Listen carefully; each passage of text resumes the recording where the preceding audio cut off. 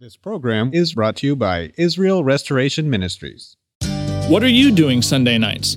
Come join Friendship with God radio Bible teacher Tom Cantor of the Friendship with God Fellowship Church every Sunday night at 5:30 p.m. at The Vine at 9336 Abraham Way, Santee, California. Watch and listen live around the world to Tom Cantor Sunday evening on YouTube.com by searching for Friendship with God Fellowship or by going to our homepage at friendshipwithgod.org. That's friendshipwithgod.org. Welcome to Friendship with God with our Bible teacher, Tom Cantor.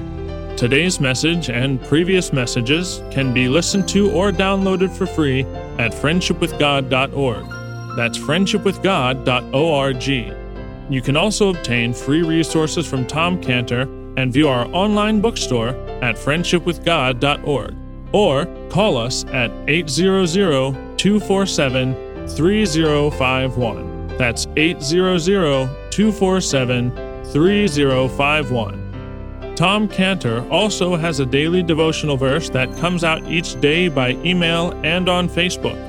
To receive this small daily devotional verse that Tom Cantor puts out, you can sign up at friendshipwithgod.org. That's friendshipwithgod.org. Or find Tom Cantor on Facebook by searching for Tom Cantor and Friendship with God. Now, here's our Bible teacher, Tom Cantor.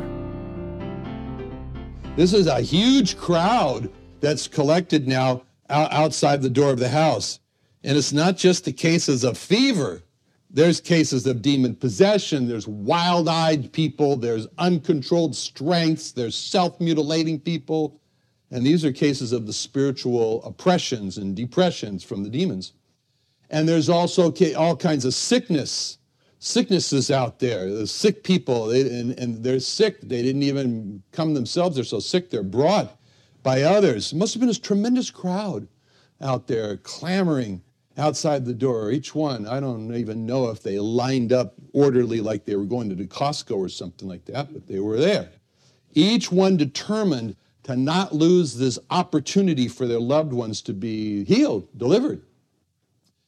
And here we see the help for disease in the family has now spread to a desire for help for the disease in the city. It's a picture. It's a picture for us of what it means how we help others. So the help in the family becomes the basis for the city looking for help. The same way we experience help, the Lord saves us from our sins.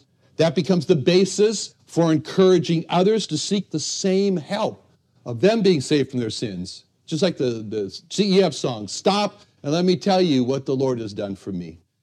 And then go and tell the story of Christ of Calvary. All right, so what does he do? Does he ask others to, please tell the people I'm either not here or I'm too exhausted and the people should just come back in the morning after I have some rest? Is that what he does? No, not at all. None of that. He responds immediately. He starts to work from one sick person to the other. He's casting out devils on this one and healing this one's a sickness. And we see this and you ask the question, why? It's late, it's dark. It's not the time. It's why? Why did the Lord swing into action with after such an exhausting day? He swings into action. What was it that motivated the Lord to do this, to open the door and go out there and start working? And it's very clear that it was the sight of all those people in need. That sight pulled on the heart of the Lord. It triggered in him a compassion. This is in Matthew 14:14. Matthew 14:14 says, Jesus went forth and saw a great multitude and was moved with compassion toward them, and he healed their sick. We already saw this in the beginning of the Sermon on the Mount in Matthew 5:1. Matthew 5:1. Seeing the multitudes, he went up into a mountain when he was set. Disciples came to him.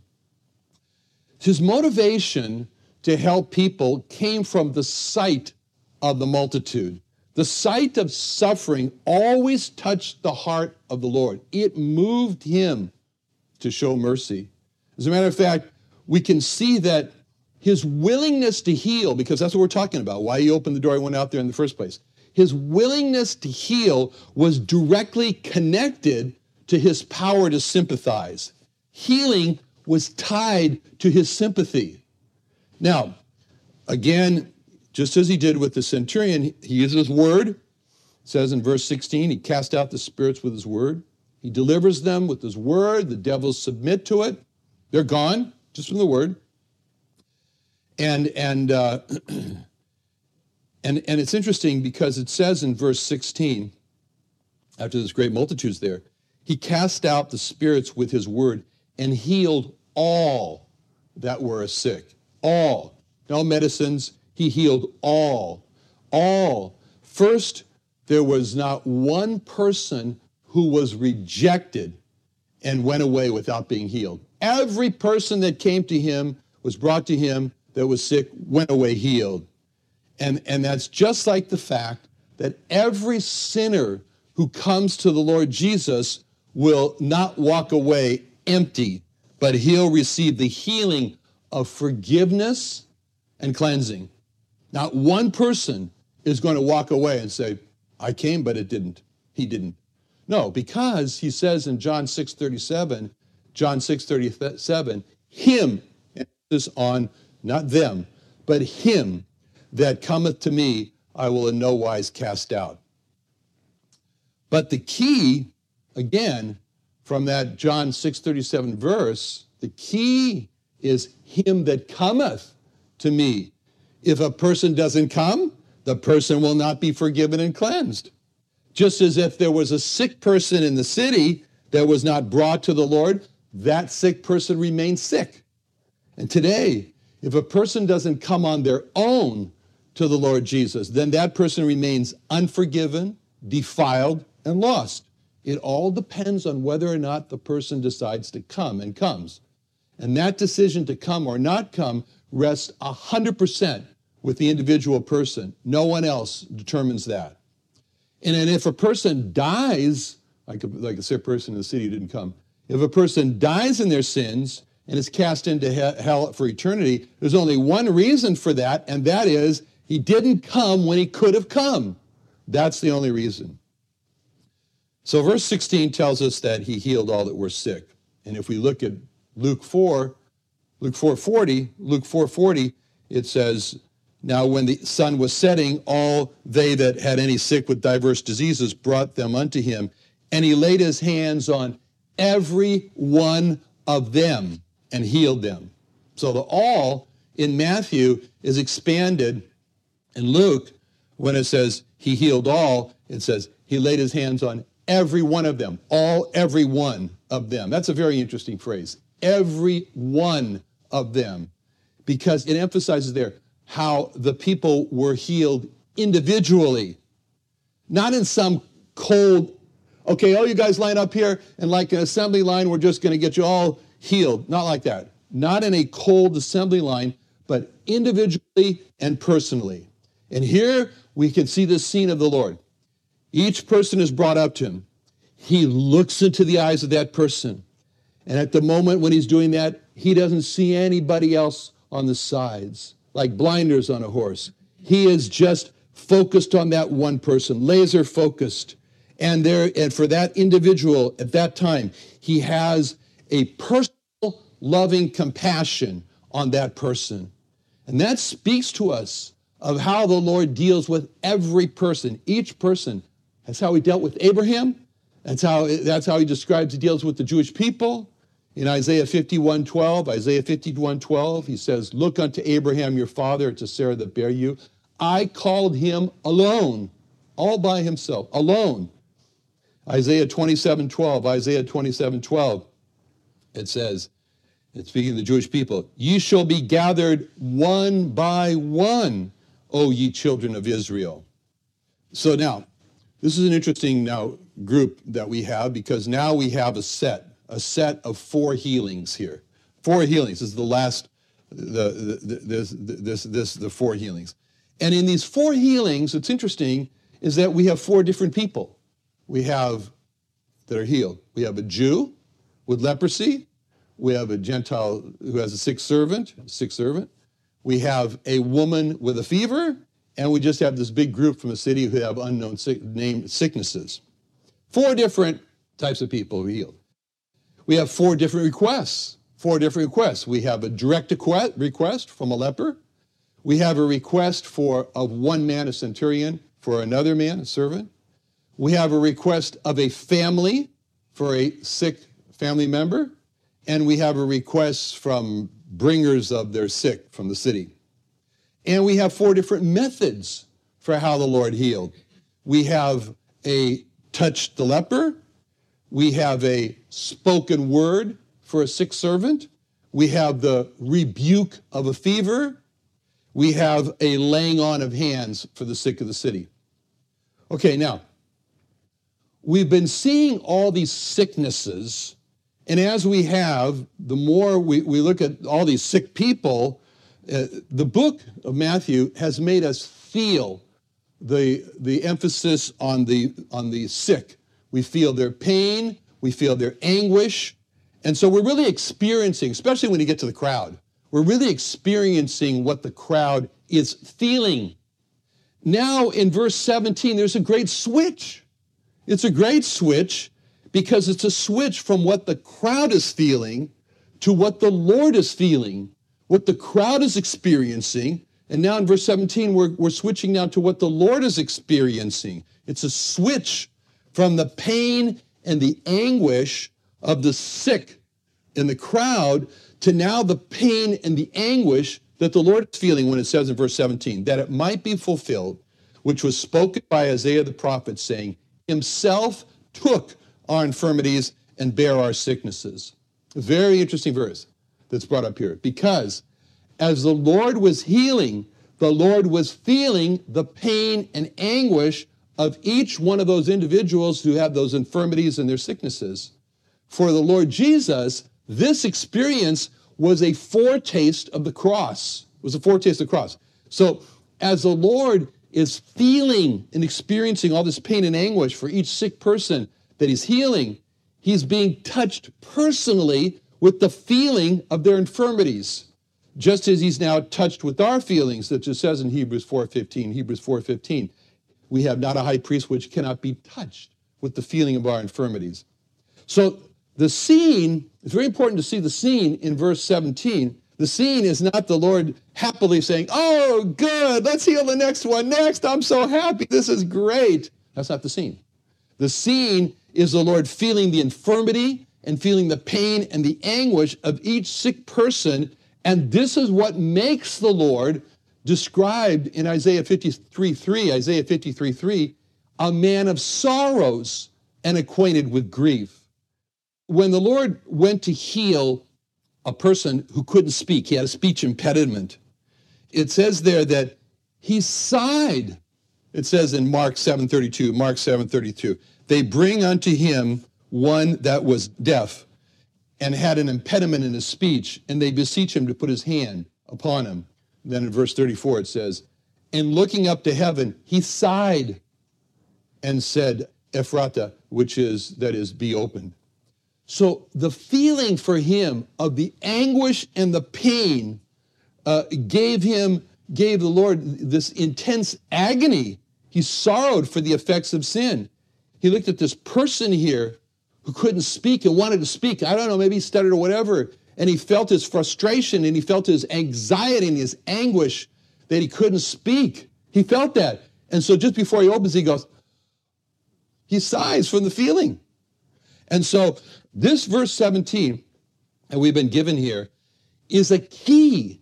It's a key to the mystery of the Lord's atonement for our sins.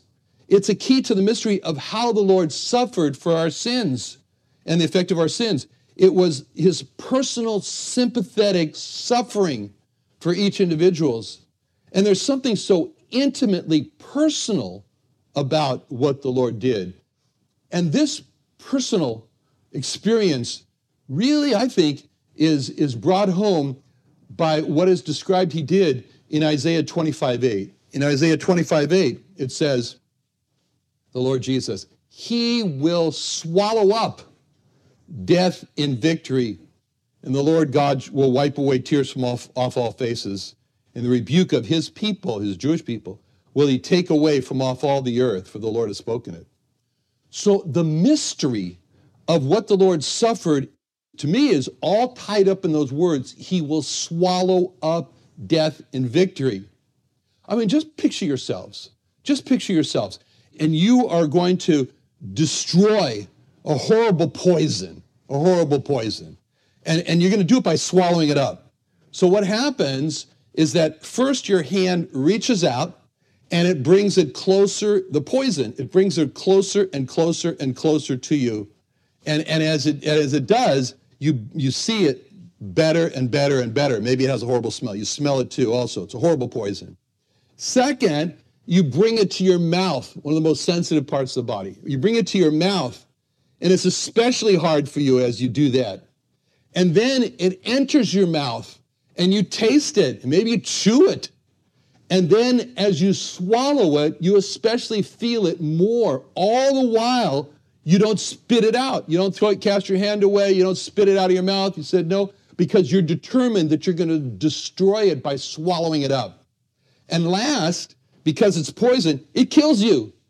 But just before you die, you cry out, victory! This horrible poison has been destroyed by me swallowing it. And you have destroyed that horrible poison, but in the process, it killed you. That's exactly what the Lord did in his death, described in Isaiah 25:8. The Lord will swallow up death in victory. And that's why that whole scene, why he pleaded in Matthew 26:39. Matthew 26:39, it says he went a little further and fell on his face and prayed, saying, "Oh, my Father, if it be possible, let this cup pass from me. Nevertheless, not as I will, but as thou wilt."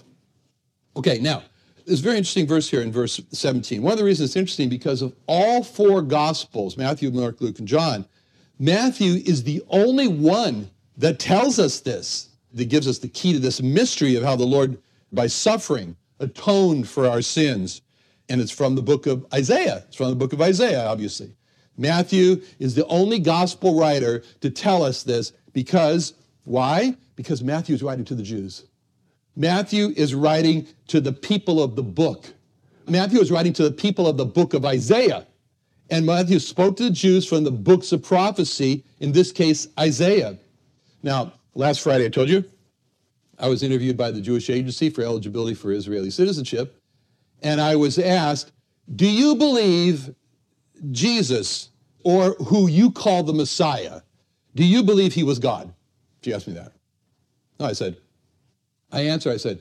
I believe what the Jewish prophet Isaiah said about the Messiah being God. And Isaiah said in Isaiah 6:9, and I paraphrase a little bit, I said, for unto the Jewish people, this says unto us, but it's obviously Jewish people, unto the Jewish people a child is born. For unto the Jewish people a son is given, and his name shall be called Wonderful Counselor, the Mighty God.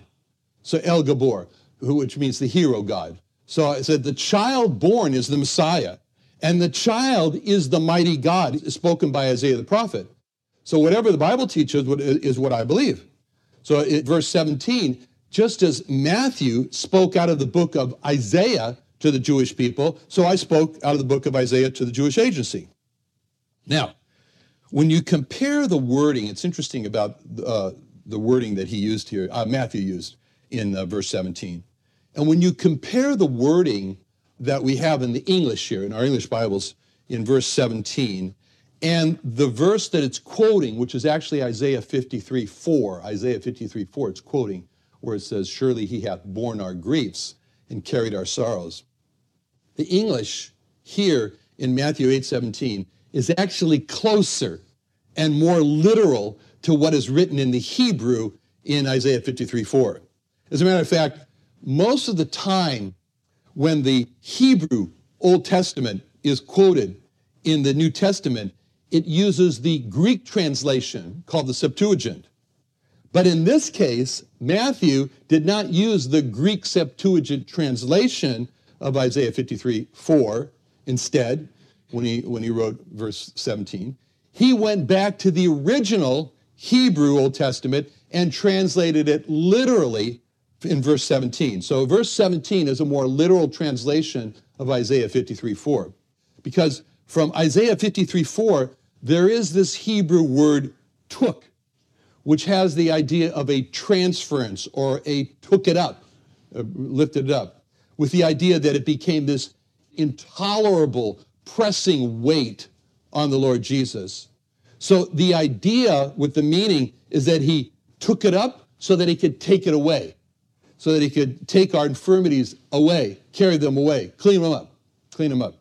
And that brings us to the other word used in verse 17 that's present in Isaiah 53:4, which is the word bear, the Hebrew word nasa, which has the idea again of enduring a weight of infirmities, a weight of sicknesses that he's taken up. And this is what Peter is emphasizing. Peter is emphasizing in 1 Peter 2:24, which says, who his own self bare our sins in his own body on the tree. So now, both in that verse I just quoted, both in 1 Peter 2:24, and our verse here in verse 17, we have this emphasis where Peter in 1 Peter 2:24 says his own self, and our verse 17 says himself.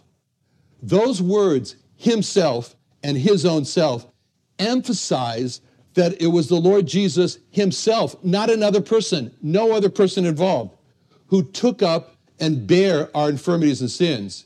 He personally alone did this for us. And this is the last words of the chapter in the Old Testament that has the most details about the cross and what he suffered on the cross, and that is Psalm 22. And the last words in Psalm 22 are ki asa, which means he did this. And again, the idea is that he personally has done all this. He suffered for all our sins. He alone did this. He and himself alone. No one else, not another, suffered all this. And this brings us back to how personal the sufferings of the Lord were for us. So, look at the Lord. Whether the Lord's position was here in our history that we're reading about in Matthew 8, whether he's here suffering all the pain and anguish of the great group that's being brought to him for healing, whether the Lord's position it was there suffering as he swallowed up death and victory, whether the Lord's position was to suffer the whipping where his stripes would heal us, whether the Lord's position was to suffer physically on the cross for our sins, the point about all these positions is he never departed physically or spiritually from any of those positions of suffering. He chose in order to save us from our sins. And that refusal to depart, he could have had 12 legions of angels instantly over. No, that refusal to depart from his position as being the Lamb and the victim of God to take away our sins, that's why we worship him. Let's pray. Father, we do worship the Lord Jesus for refusing to leave this positions, Lord, of suffering for us. We thank you, Lord, that because he didn't leave, that we can come in Jesus' name. Amen. Another wonderful day studying the Bible with our Bible teacher, Tom Cantor, here on Friendship with God. Don't forget that today's message and previous messages can be listened to and downloaded for free at friendshipwithgod.org. That's friendshipwithgod.org. You can also go online to find free resources from Tom Cantor and our online bookstore at friendshipwithgod.org. You can also find Tom Cantor on Facebook, and you can also go to friendshipwithgod.org to sign up for his daily devotional. Tom Cantor is also the founder of Israel Restoration Ministries. You can visit that website at israelrestoration.org. You can write to Tom Cantor at P.O. Box 711330, Santee, California 92071. That's P.O. Box 711330, Santee, California 92071. Or email Tom Cantor at tomcantor@friendshipwithgod.org. That's tomcantor@friendshipwithgod.org. For more information about Tom Cantor and Friendship with God and Israel Restoration Ministries, call us at 800-247-3051. That's 800-247-3051. What are you doing Sunday nights? Come join Friendship with God radio Bible teacher Tom Cantor of the Friendship with God Fellowship Church every Sunday night at 5:30 p.m. at The Vine at 9336 Abraham Way, Santee, California. Watch and listen live around the world to Tom Cantor Sunday evening on YouTube.com by searching for Friendship with God Fellowship or by going to our homepage at friendshipwithgod.org. That's friendshipwithgod.org. This program is brought to you by Israel Restoration Ministries.